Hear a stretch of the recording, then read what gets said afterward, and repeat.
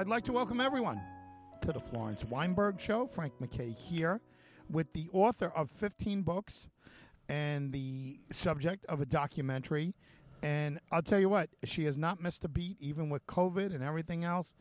At 87 years young, how about that? 87 years young, hosting her own radio podcast show, and it's on 125 different outlets. Whatever one you're hearing it on now is fine with us. But what an amazing woman. And she's got her autobiography, her memoir, in the works, and all kinds of great things going on. Florence Weinberg, how are you? I'm fine, especially after such a flattering introduction. Flattering? No, I mean that's an accurate introduction. I don't think there's a lot of hyperbole. Honestly, you've handled the pandemic as well as anyone else could. And again, I don't want to make 87 sound old, but I mean it's years ago, 87 would have been decrepit and right. Just unthinkable.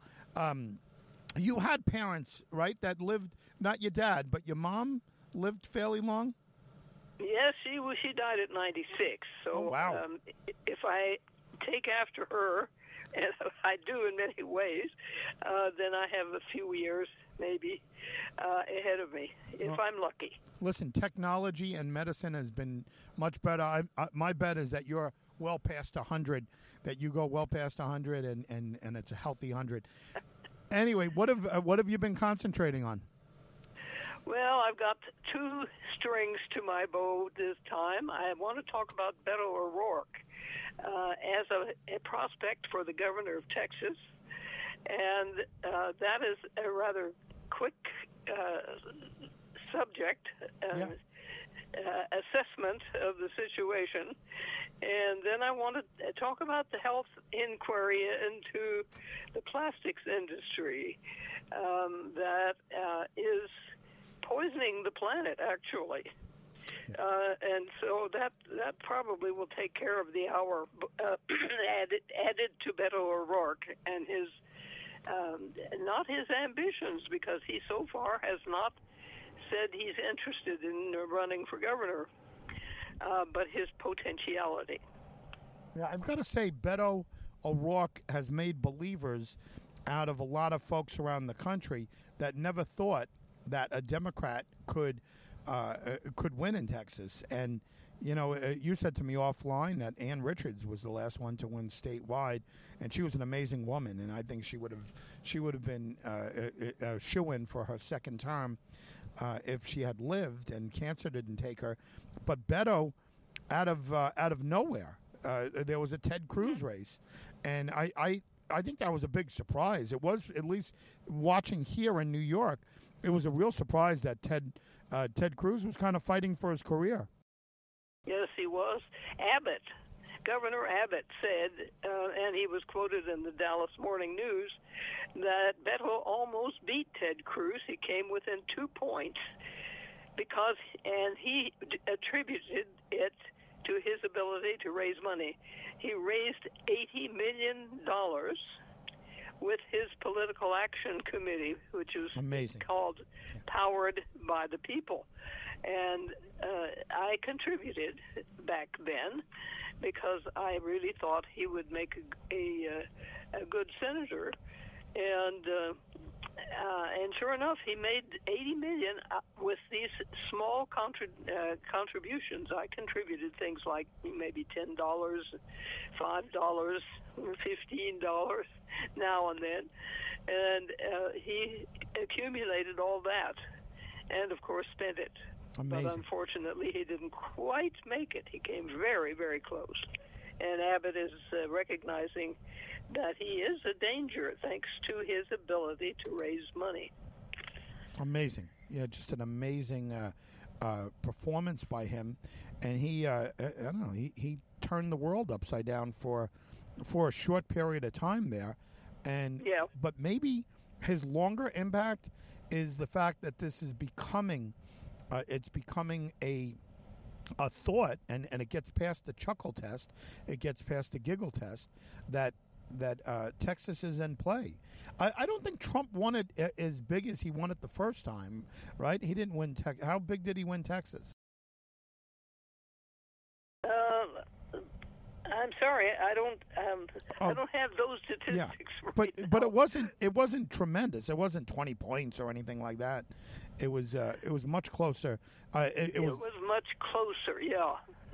I give credit to Beto O'Rourke kind of paving the way. Yes, exactly. The echoes of Beto undoubtedly moved voters to vote Democratic, and so Trump didn't triumph the way he thought he should in Texas. But right now, it's the publicity of the legislators who walked out to prevent the bill restricting voting here in Texas. They have given publicity again to Beto O'Rourke, who was on MSNBC on the Rachel Maddow show last week, and gave a very impassioned and lovely speech on behalf of those Democratic legislators and their goals to preserve the right to vote here in Texas. And he has already sent them. He has gathered $600,000 so far with his Powered by the People Action Committee, and has sent it to them to help maintain them in Washington, which is a very expensive proposition. And so it's sort of a mutual help society there between those legislators who are dependent on people like Beto O'Rourke to help them out, and vice versa, they are helping him by praising him to Washington bigwigs and legislators there. So both are benefiting.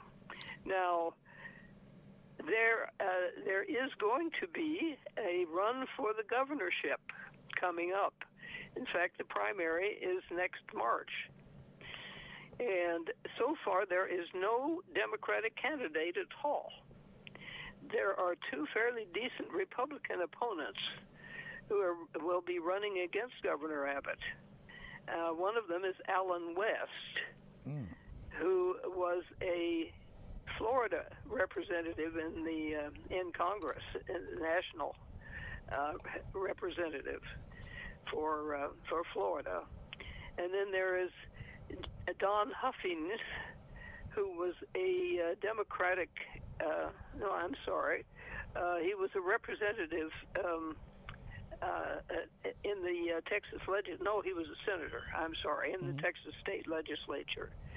So both of them are fairly well known, especially in Texas. But Alan West is known in Florida as well, of course. And I think the name Alan West may be familiar to more people than I'm aware of. Yeah, I've heard of Alan West. Yeah, I never connected him to Texas, though. Yeah, right. And he's just sort of swooped in and decided he's going to run against Abbott. And I think he may have the name recognition, but the one who has the name recognition in Texas is Beto O'Rourke. Yeah. And so I think a lot of people are pulling for him, especially those legislators who are now in Washington, are pulling for him to run for governor. And he simply hasn't declared one way or another. He hasn't shown any interest in the governorship. But I think if Texas became a Democratic state under Beto O'Rourke, there would be it would influence national politics in a big way. What do you think, Frank? No question about it. And I'll tell you the way to thinking like a third party guy. The way you do that is you get one of those angry Republicans not to run as a Republican in the primary, or if they can do it and then run as an independent, like a right to life candidate or a conservative candidate, and run against Abbott there and pull some votes away from people that would never vote for Beto, but would fall back to Abbott if there were no other choices. So you give them a third choice, and if that guy gets 2 or 3% of the vote, there you go, Beto. That's probably all he needs against Abbott is to get a third candidate in there. It's very hard in Texas to do that, but if that would ever happen, it would change the dynamics of the whole country. If Texas had Beto O'Rourke in the governor's mansion, I'll tell you, it's just. By the way, if Beto O'Rourke would have won, the whole country would have been changed dramatically. We're at a tie where Joe Manchin is making decisions for the rest of the world. If Beto O'Rourke would have won, Manchin's vote would be basically irrelevant. Mm-hmm. Yes. How true. How sad. Yeah, right. But Beto is a player. It's look. Beto is a player, and if he would have won, it would have changed the world. Certainly now, if he wins the governorship, Texas is in play, and you'll see Democratic money flow into Texas because people with a lot of money like winners, or they like possibilities of winners. So you'll see the big guys and gals, I should say, start throwing dollars into Texas, into Democratic. And I think the problem is Beto has his eyes glued on Washington. He wants to be up there in one way or another. Yeah. But I think he would influence Washington very heavily if he were governor of this big state here, with its huge population. Much more than he may realize, because, for instance, Ann Richards, when she was governor of Texas, certainly had a big pull in the country. Everybody seemed to love Ann Richards because she was such a wit and so very, very brilliant. And it's a tragedy that she got cancer and died before she could win her second term. And anyway, so I think Beto should think twice, or more than twice, about running for governor. And that's about all I have to say about Beto, unless you have some more to say. Well, I echo what you say. I mean, it's we're in wait and see pattern. We're in a holding pattern until Beto decides what he's going to do. But I'll tell you what, it will be earth-shattering news if he says, "Yeah, I'm going to run for governor." And Abbott hopes to heck that he doesn't run for governor. I mean, that's a real race. And what he hopes, Abbott, just the last final thought on this, is that Beto floats it out there for a little while. It'll help Abbott with money, raise money if they think they got to hold on to the governor's mansion. They'll start throwing some Republican money. If you had just a wallflower up against them, or a warm body up against Abbott, you might not see a lot of money come his way. So Abbott's best situation is that Beto doesn't run, but that he floats his name for a little while about being a potential candidate, so he can raise some money. But yeah, that being said, we're in a holding pattern. It's up to Beto at this point. Yes, we are. And, of course, Abbott has gone totally Trump. This business of using state money to build the wall across the southern Texas border is an example of playing to Trump's base and hoping that he can win again using Trump's base. And I'm just wondering whether Trump's base is strong enough and will be strong enough by March for this to come to fruition the way he wants it to, or whether other forces will have mustered by then. And of course, if Beto runs, other forces will certainly be in play. So that's. I think betting on the Trump card may be a bad policy by now. Yeah, no question about it. You mentioned plastics off mic, and then you brought it up here. It is a serious issue, and it's a serious problem.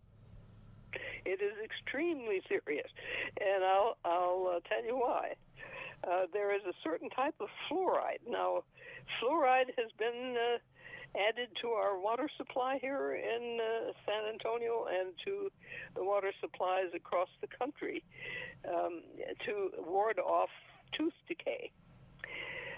A lot of people think that fluoride is poison, and there are various types of fluoride, and people maintain staunchly that the type that we are drinking in our water daily is not poison, is not harmful, but beneficial. However, there are other types, and they are called PFAS or PFOAs. And that, if you spell that out, it's perfluoroalkyl. Excuse me for stumbling over this. Well, that's a tough one. I have to spell it out for myself. And polyfluoroalkyl. Alkyl. Alkali, in other words. So those are two poisonous versions of fluoride that are in the entire environment. They have found it in the tissues of birds and animals in the Arctic and Antarctic. So polar bears are carrying this poison in their tissues. And how it got there, at the ends of the earth, quite literally, the ends of the earth, is a mystery to everybody.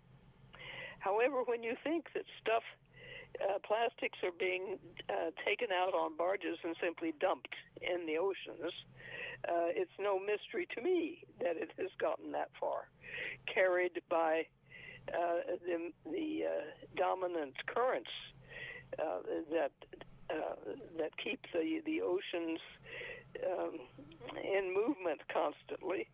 And of course, they deposit plastics wherever they flow.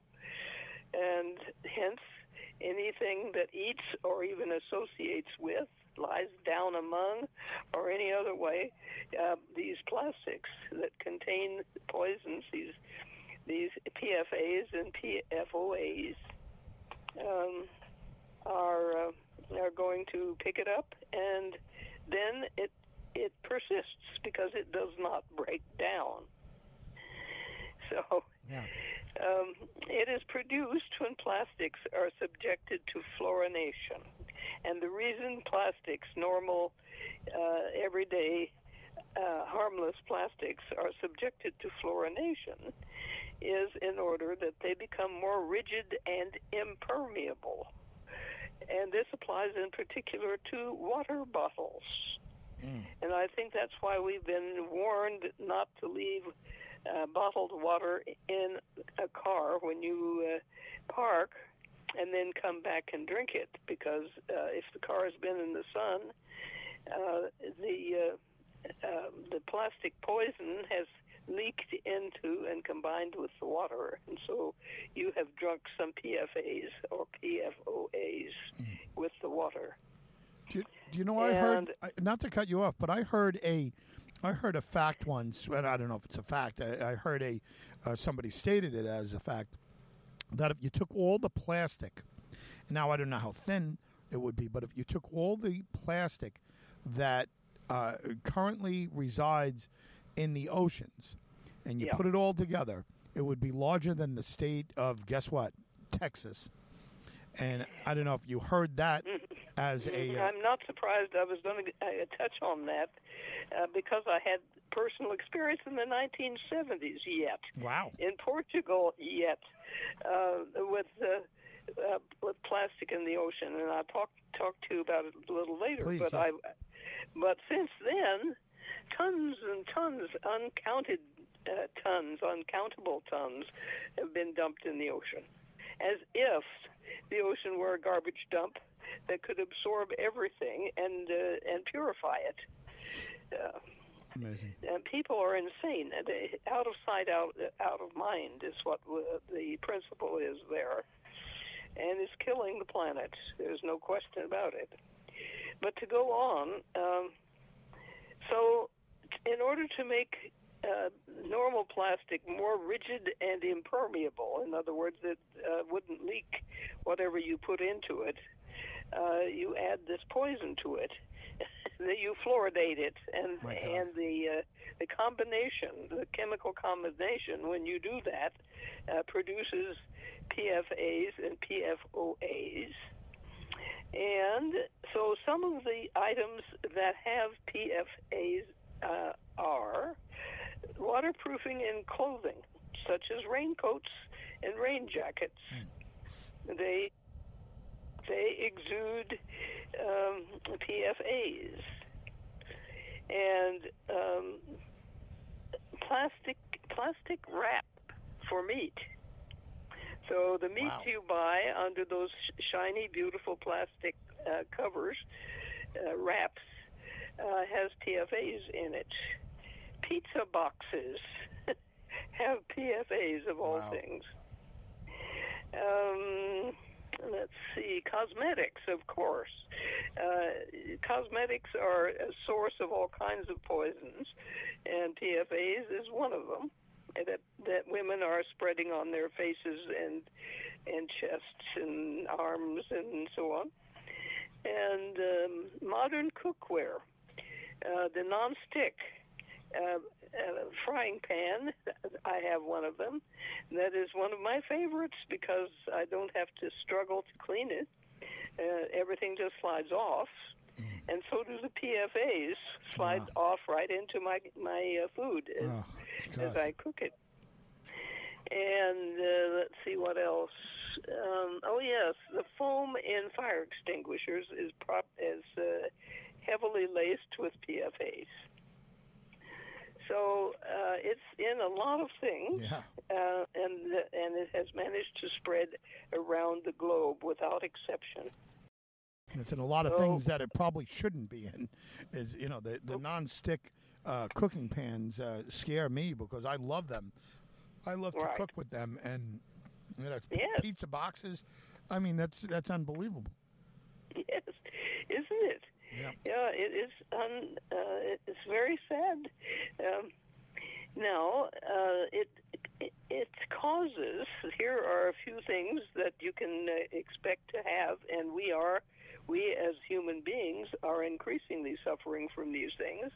Cancer, for one thing, of course, and birth defects, and organ failures, and I think that's enough. So your heart may fail because of the PFAs, or your liver, or your gallbladder, or just about any other organ can fail, thanks to being poisoned. And the baby in the mother's womb can be injured irreparably by such poisons. Wow. And there are, on TV, I have noticed recently, there are warnings about Roundup, which is an herbal poison. If you want to get rid of weeds in your driveway, you go and you buy a can of Roundup, which has a little squirt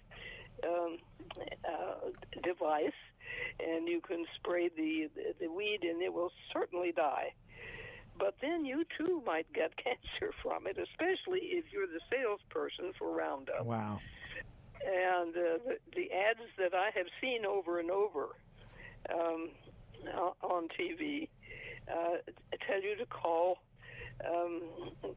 your physician immediately if you have handled Roundup and are having problems, skin cancers and all kinds of other problems. Also, I think the warning about not drinking water that's been standing in plastic bottles in a sun-drenched car, I think that's also actually a warning against PFAs. So I got to clear it out. I'm going to clear my car out now. I got bottles. Yes. Absolutely, and be very careful about that. After I have heard those warnings, I have done the same thing. I have never left any water bottle in a car when I park it, because anything that sits in the car and it heats up is going to shed poison into the water. Amazing. So I was going to tell you about the personal experience. Yeah, please. In Portugal. With plastic. In Portugal. Pardon me, in Portugal, yeah. My husband was in Portugal just before the Spanish Civil War broke out. He was 20 years older than I am, and so he would be 108 actually. He was 41, and I was he was 42, and I was 21 when I married him in 1955. Anyway, this is before everybody I'm speaking to was born, I expect. Anyhow, he had been there in Portugal. He was teaching French, and if they wanted to learn German, because he was a German Jew, he could obviously teach them German, and the finest German, because he was from Hanover, where they speak the best High German. But he also spoke perfect Parisian French, and a very learned man even at that point. I think he was probably in his 20s at that point. In any case, he got tangled up with Salazar, who was the dictator, because he was sending back newspaper dispatches to Paris because he was writing for Die Zukunft, which was German language paper for Jewish refugees in Paris, talking about the heavy luggage that was being brought through Oporto, which is one of the major cities on the coast of Portugal, and that was crossing through Portugal into Spain. Heavy luggage like personnel carriers, ammunition, and so forth. And he was arrested by Salazar's secret police and just barely escaped with his life. And he, so that was in the 30s, so it was probably 35 or so. And in maybe a little later, 37 possibly, I don't quite remember when the Spanish Civil War began. I think maybe 36. In any case, he wanted to go back to Oporto because he was very fond of the city. And so he took me, I think it was about 1973 or so. And the two of us were in Europe for other reasons, but we decided we would visit Portugal, which we did, enjoyed it very much. The cooking in Portugal is not terribly famous, but it's amazingly good. And we took a little trip north along the sea coast, and that is, of course, the Atlantic, and got out in one of the towns that he used to love very much because it had such wonderful beaches. And so we had lunch in town, and then we strolled out along the beach. We were horrified because it was like tiers of plastic rubble, plastic waste. Where the tide came in, it would leave an undulating row of plastic waste of all kinds, and then the tide would ebb, it would go out and leave all that stuff behind, and then the next tide might not come as far up, and so maybe 5 feet down from that undulating line of garbage plastic would be another one and another one, and so the entire beach was a garbage dump of plastic, and they came from all the countries in around Europe and from the United States, of course. So there were plastic Coke bottles, Pepsi, Royal Crown, Orange Crush, all the brands you could think of were represented there, along with other plastic, all kinds of other plastics that originated with us. And And there was some Chinese plastic already intermingled, buying from China. And so there it was. The beach was totally spoiled and covered with the stuff. And we remarked to each other at the time, if you put all this stuff together, it would probably, you could build a skyscraper the size of the Empire State Building, at least, with it. And I was deeply shocked, but that was 1973, and we have continued and increased our dumping of plastic since then. I can't imagine what that beach must be like by now. Wow, amazing. You know, the Chinese plastic, I would think that it would be even worse than the American plastic, but maybe that's just by now. Yeah, you know. By now, definitely. Amazing. Just what an amazing situation that we're in, and for you to have noticed it back then in the 70s. And again, I would think there'd be very little government regulation on plastics back then. Oh yeah, there was nothing. Nobody was concerned with it. Everybody thought plastic was the answer to everything, and that everything should be made out of it because it was durable and would certainly not perish or degrade, which is of course its Achilles heel, really, because it persists forever. And probably the fish who are eating it and dying have not been able to digest it, so it just passes through them. And among the bones of that dead fish, you will find the undisturbed plastic. I mean, it's a testament to human ingenuity and human foolishness at the same time, ignorance. Wasn't it? Look, you know, it's unbelievable what we're going through, and we know so much now. Maybe we don't know as much as we think we know, but we know so much now. You would think that this would be solved a long time ago. I mean, I like to consider myself an environmentalist. I'm big on recycling. I'm big on anything, you know, anything that that you could think of that is supposed to be bad for the environment, I stay away from. Anything that is supposed to be good for the environment, I try to encourage or whatever. And, right. and I don't want to sound holier than thou, but I think as a resident of the planet, I think we're responsible to hand it off to the next generation. I always I used to tease my kids when they'd throw out a plastic bottle. I'd say, "Oh, that's fine. We have plenty inhabitable planets to choose from. We don't need that." You know, I would joke around, say to try to make my point. And they always remind me of that. They said, "Oh, we may one day, Dad, have another inhabitable planet. You never know with Elon Musk and all those folks. Maybe we'll have another." Yeah, I said, but still, in the meanwhile, let's try to keep this one. Let's try to keep this one pretty good. We do need to keep this one. The others are not blue planets, are they? No, they are red planets, or they're simply nondescript, reflecting the light back, like Venus, which is a cauldron, apparently, of sulfuric acid. We don't have any refuge.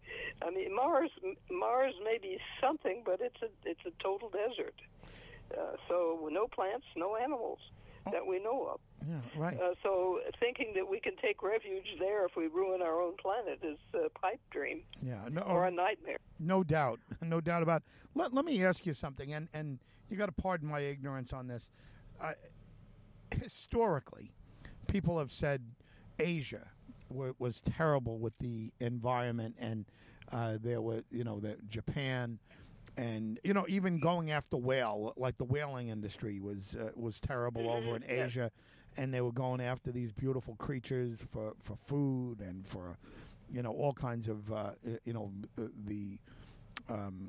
the fat and the blubber and all of that for different things, and the ivory and different things that could have been involved with whales. But I always thought, and hopefully it's not some built-in prejudice, because I have none against Asia, but that Asia has been terrible on the environment.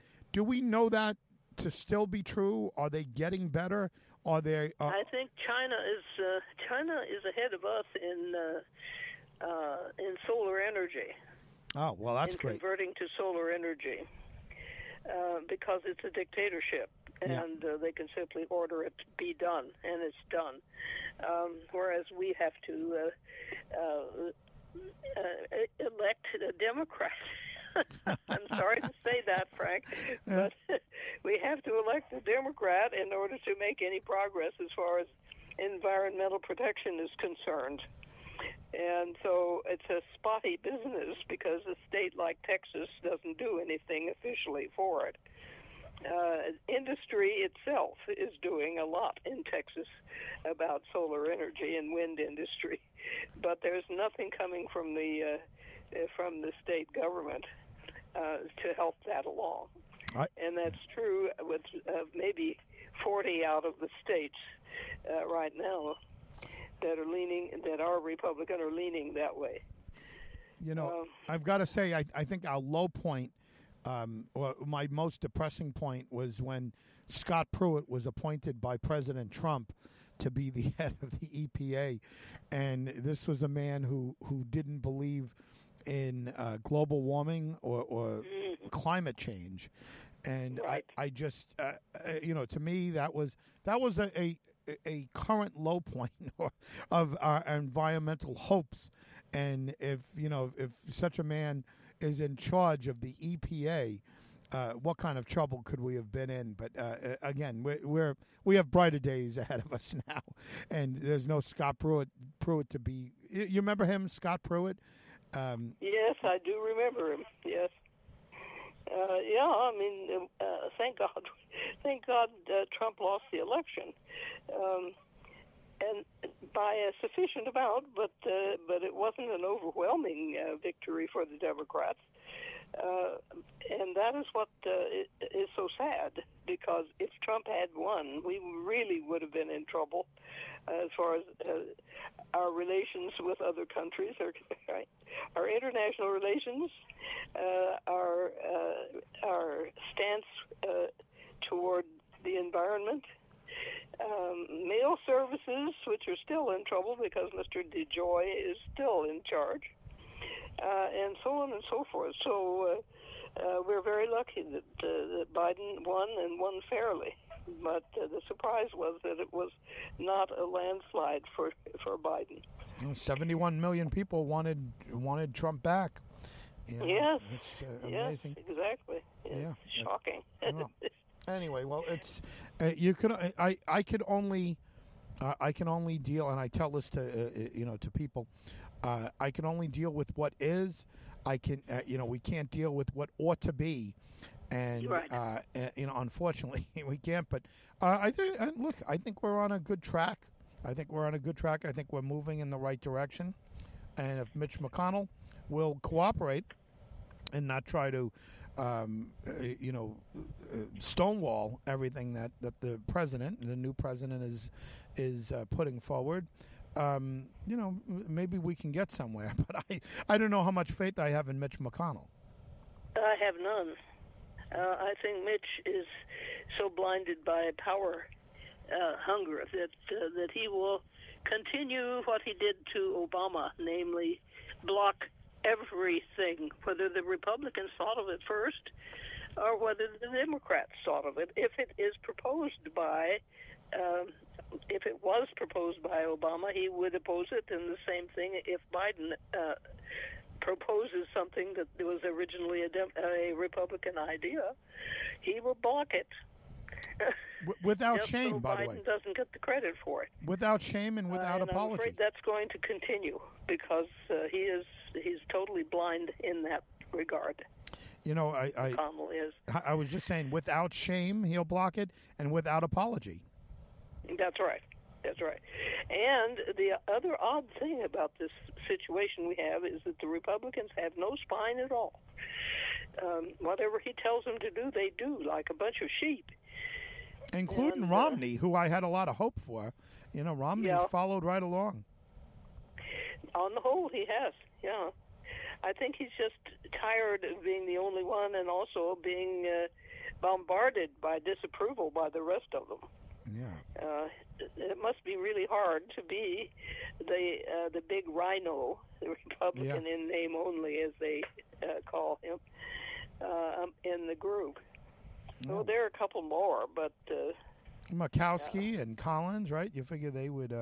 yes, yeah. The two of them would stand up. But again, you know what happens is they lose their chairmanships, they lose their committees, they lose anything that they could hope for because they'll shut them down. It's it's right. Terrible politics. It's terrible politics, and we shut down independent thought that way. Everybody's got to fall in line. By the way, on both sides, the only one that's standing up, unfortunately, and doing his own thing is Manchin, and he's the one that you would hope would go along with the others on many things. I'm not saying everything, right? I'm an independent, but you would hope that Manchin would fall into line and go along with some of the things, and then you wouldn't have this problem. Right. Well, I'm hoping that. In fact, Manchin has said that he would go along with altering the filibuster, which is the big hang-up. Right. But, of course, not doing away with it. And he points out correctly that once we're in the minority again, we Democrats, we will need some way to block the terrible legislation that will be rushing through. And well, of course, there's no way of stopping the Republicans from putting more judges through who are extreme right-wing obscurantists. And we've already seen some of the effects of that. The courts, some of them that are run by Trump-appointed judges, have blocked intelligent things that had been. Oh, for instance, this DACA business, the Dreamers, ruling that is unconstitutional. That is a Trump appointee's ruling. Wow. So what a shame! I could cry hearing that. Yes, it is a crime, absolutely, because these young people, I have taught them. And they are very, very bright and very ambitious and willing to work for the good of the majority of people. They are not policy bound or anything of the sort. They are just wonderful contributing members to our society. And they should be treated as Americans and accepted as Americans. Yes, and with respect, indeed. Yeah. Wow. All right, well, listen, we have a long way to go. There is light at the end of the tunnel, but it would be foolish for us to be complacent in any ways. Just, and it would be impossible for you, Doc, to be complacent because of the state that you live in. It is a daily reminder of the battle that you and your fellow Democrats have ahead of you. It is not a... That's for sure. Yeah, you cannot go to sleep on any of this. And unfortunately, I think Democrats are going to stay home. They figured the boogeyman's dead and Trump and he shows up or whatever. But and they have what they want. But I have a feeling it's going to be a big Republican year. Well, it may be, but I'm praying that it will not. No. And I may be optimistic that we have a chance. Yeah. But I'm praying. Yeah. Well. Anyway, you got to be optimistic. You got to think positively. But anyway, Doc, final thoughts on plastics. Are we getting better? Are we getting worse? Are we staying the same? Obviously, we've got to do much, much better. But are things getting better? I haven't seen much. Wow. At least we do have Biden and Harris in the top two positions with enlightened ideas, with a cabinet of enlightened people And so we hear about good things every so often that are being blocked, of course, totally at the moment. But perhaps the one light that I can see is this bipartisan infrastructure bill that is, I think, the vote to proceed to debate is supposed to be going on today, is it not? Yes, it is, and I haven't followed up on it. I must say, right. but I will as soon as we hang up. I'll be looking into it myself. But Doc, keep your fingers crossed. Again, light at the end of the tunnel, but we're not done. We're not anywhere close to being done. But there is light at the end of the tunnel. Let us hope. Yes. So to everyone out there, please check out the documentary. Buy the books. Dr. Florence Weinberg, and you've been listening to the Florence Weinberg Show. And your books are written under what's the name? What's the proper name? Not Dr. Florence Weinberg, right? Yes, Florence. Well, my fiction books are all under Florence Weinberg or Florence B. Weinberg, because I decided to take my beloved father's name in along with mine to honor him, and so that's my pen name is Florence Weinberg, and you will find me at Amazon and Barnes and Noble and so forth under that name. I think if you just put in Florence Weinberg, you would find me eventually. There are a number of us Florence Weinbergs in the country. There's a physician. There are all kinds of other people named the same. So it's by no means a unique name. But putting Byam in the middle of it makes it unique. But you are by all means a unique person. And what a career, still going strong. In fact, better than ever. Just amazing. Dr. Florence Weinberg, thank you very much. Thank you, Frank. And to everyone out there, thank you. We know you have a lot of choices. We appreciate your attention here. And if whatever outlet that you're listening to is fine, but if you're not happy with this outlet, there's 123 others that you could choose from. Watch the documentary on Dr. Weinberg. Again, Dr. Florence Weinberg has been your host, and you've been listening to The Florence Weinberg Show. I'm Frank MacKay. We'll see you next time on The Florence Weinberg Show.